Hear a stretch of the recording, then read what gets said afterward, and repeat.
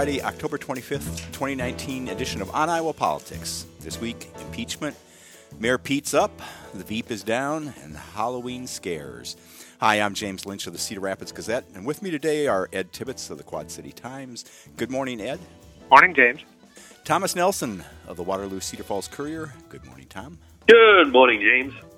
And Gazette columnist Todd Dorman. Good morning, Todd. Good morning. You can find us on Facebook, follow us on Twitter, and subscribe to On Iowa Politics on iTunes and Stitcher. First up, Storm the Skiff. It sounds like that's the new battle cry for U.S. House Republicans. It'll fit nicely on a bumper sticker, along with Order Pizza.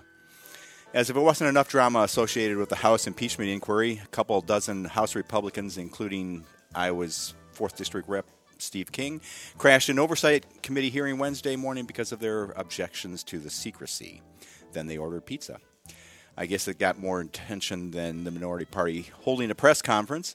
Meanwhile, Ed, there was some news from the impeachment inquiry, although can we call it the II or the double I, because the impeachment inquiry is sort of a tongue twister, and I think it just sounds lame. Testimony from Acting Ambassador William Taylor has received the most attention from those arguing there was a quid pro quo regarding U.S. aid to Ukraine. So, Ed, do we have a smoking gun here? Is there a basis for articles of impeachment in a Senate trial? Well, I think a lot of people are coming to the conclusion that President Trump will be impeached, that the House, which is controlled by Democrats, will at the least vote on articles of impeachment. It seems that the train is heading down that track, which presents a tough political question, frankly, for House Democrats from Iowa. If you look at 2018, Cindy Axne and Abby Finkenauer didn't talk a whole lot about Donald Trump and their midterm wins. They talked about kitchen table issues, but now, we're sort of at this moment where the president's conduct and the expectations of many in the Democratic Party present them with a historical choice, and it's very risky. So for people like Finkenauer and Axne, a vote against impeachment would be politically very difficult, I would think. But it moves them further away from what was a winning formula last year. So, short answer, yeah, I think we're moving to that, and it's going to make it very interesting for people in the House and the Senate. It almost seems like we have the smoking gun before we have all that usually leads up to the smoking gun.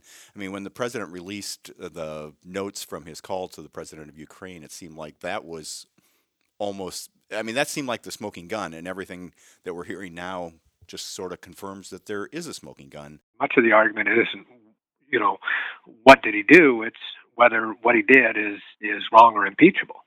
Yeah. I mean, we have the blue dress and we have the tapes now, and let's just put it up to a vote. If House Democrats send the articles of impeachment to the Senate, and it's interesting, yesterday Senator Joni Ernst said she assumes they will it be enough to convict President Trump and remove him from office? That seems doubtful.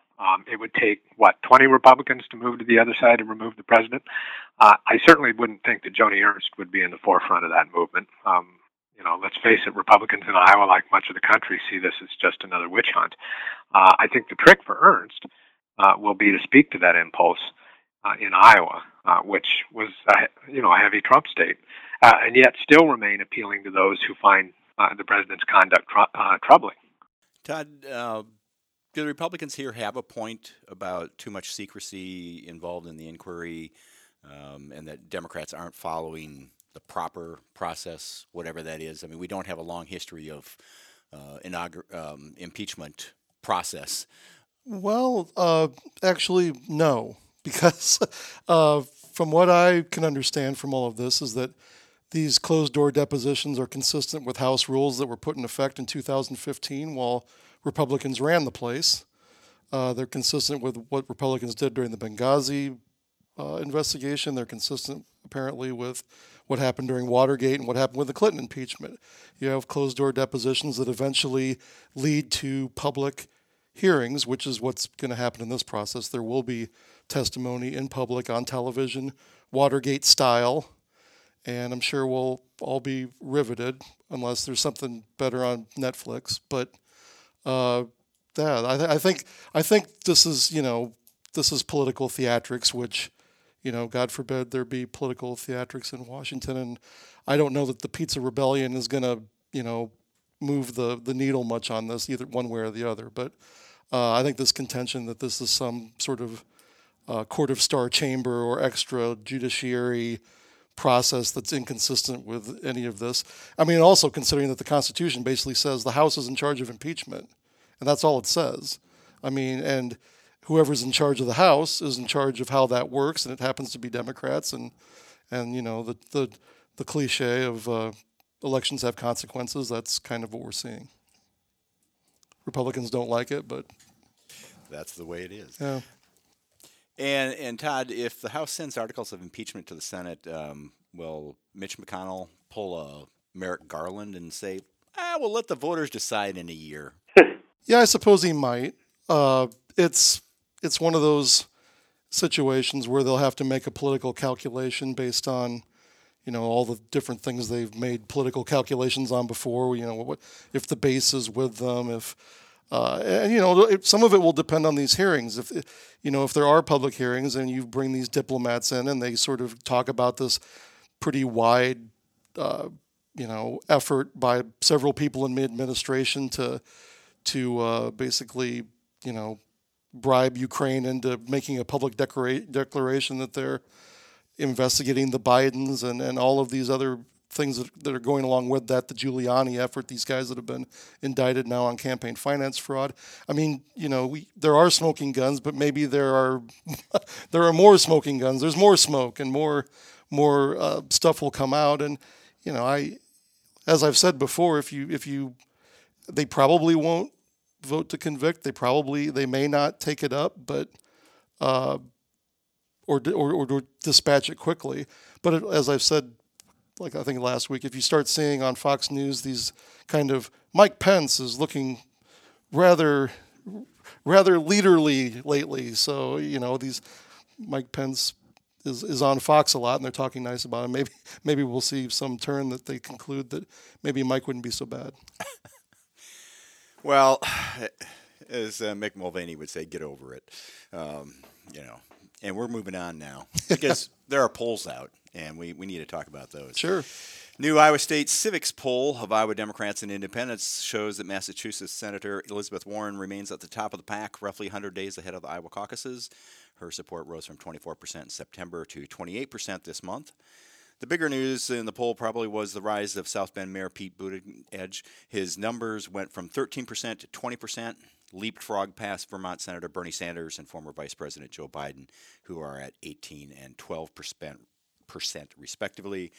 Thomas, you've been covering a steady stream of candidates in the Cedar Valley, and while it's only fair to point out that poll numbers are all over the board, especially when Iowa polls are compared to national polls, do these numbers seem right to you? Do they square with what you're seeing and hearing on the ground?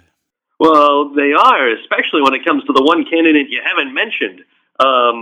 Undecided is leading among, whenever it's asked during a poll, is leading among all the candidates. In a Suffolk poll earlier this week, undecideds were leading with 29% of the vote, or 29% of people, just not knowing who they're going to vote for. And whenever I go and talk to people after these campaign events, the vast majority of them are all saying, I don't know who I'm going to vote for yet. I don't know, it's too crowded of a field. I'm not sure who I'm going to support yet. Yeah, this person who I just saw seems kind of cool, but I don't know. It's still pretty far away. As of today, it's 101 days until the caucus, and a lot of Iowans who are kind of looking at this still consider that they have enough time. I mean, I'm sure you guys too probably wait until a little bit closer to your deadline before you start to turn something in. And I think a lot of people right now are still consider the deadline for their decision a long way off. And when I'm talking to Iowans and people in general, most of the time they're telling me that it's going to be around Christmas time and late December when they're finally going to be making their final decision on who they're going to be supporting in the caucus.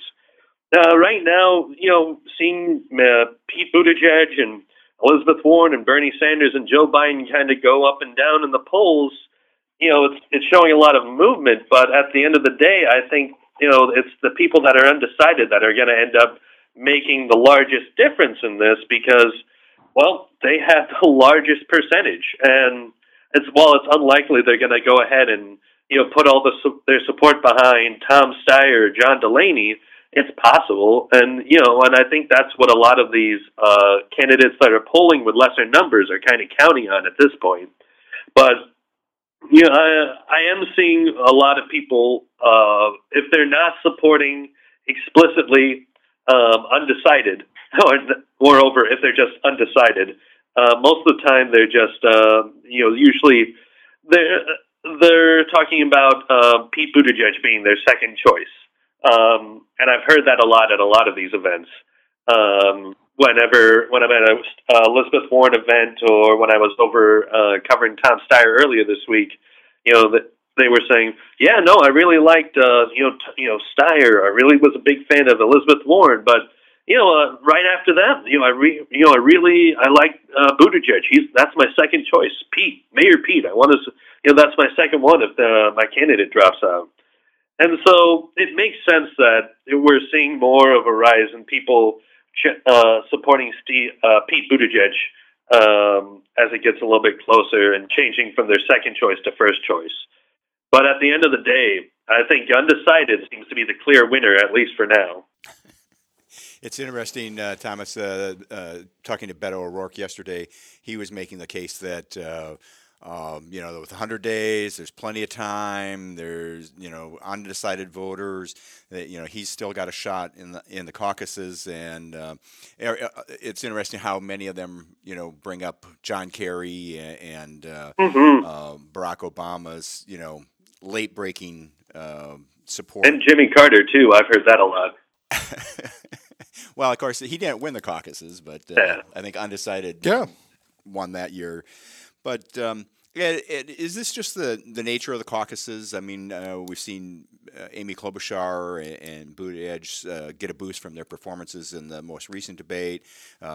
With her better poll numbers, Klobuchar reports an uptick in contributions, and she's qualified for the next round of debates. So should we expect more stories like this showing the ups and downs in the polls and who's ahead in this horse race? Yeah, I mean, I think it's what we love about the caucuses, those of us who've covered them for a long time, right? I mean, we're all used to watching candidates rise and fall. Seems that at some point in the caucus cycle, each of the candidates who are viable get their moment in the sun, and the trick is to have it happen at the right time, to peak when people are voting. And, because we all know that most minds don't truly get made up until the last minute. And the undecided numbers that you're seeing in the polls, they're even higher. The vast majority don't make up their mind 3 months early. They wait until almost the very end. But, I think that Thomas is onto something, and other commentators have made this observation that, Buttigieg has carved out a nice position for himself. He speaks the language of the activists out there, believes what they believe, but he isn't part of the Washington boiling pot, which could present him as a more electable general election candidate. In the end, I think that's what Democrats are looking for, somebody that's going to beat Donald Trump. So I think he's done a good job of carving out for himself a lane all by himself. My question is whether he's done it too early. Well, in that regard, NBC's Chuck Todd suggested this week that we know the final four, talking about Warren, Buttigieg, Sanders, and Biden. Is he calling this race too soon? Yeah, he is. I mean, let's face it, we're just talking about Iowa. Once they leave Iowa, New Hampshire gets to weigh in, South Carolina. And so California has a much bigger role this year than it has in the past. So this is not only early for Iowa, it's early for the whole primary, I think. Todd, the Iowa State poll also asked the question, asked people which candidate they don't want to be their nominee. And about a third named Joe Biden, and about 20% said they didn't want Sanders to be the nominee. Is that worse news for them than their third and fourth place finishes? Yeah, I think so, because being in third or fourth place right now means you're in the mix. But those other numbers about, regarding people that don't want them to be the nominee means that your ceiling is limited. You can only rise so much. There's for both Bernie and Joe, Sleepy Joe, there's a limited, that means there's a more limited number of people they can convince, between now and the caucuses. So, and I think that's been Biden's problem all along, is that his name recognition and reputation and relationships here in Iowa and the feeling that he might wear well in the Rust Belt and some of those things, propelled him to be in the lead or near the lead. But his numbers have never really gone much above that. He's sort of been stuck, and now he's sliding.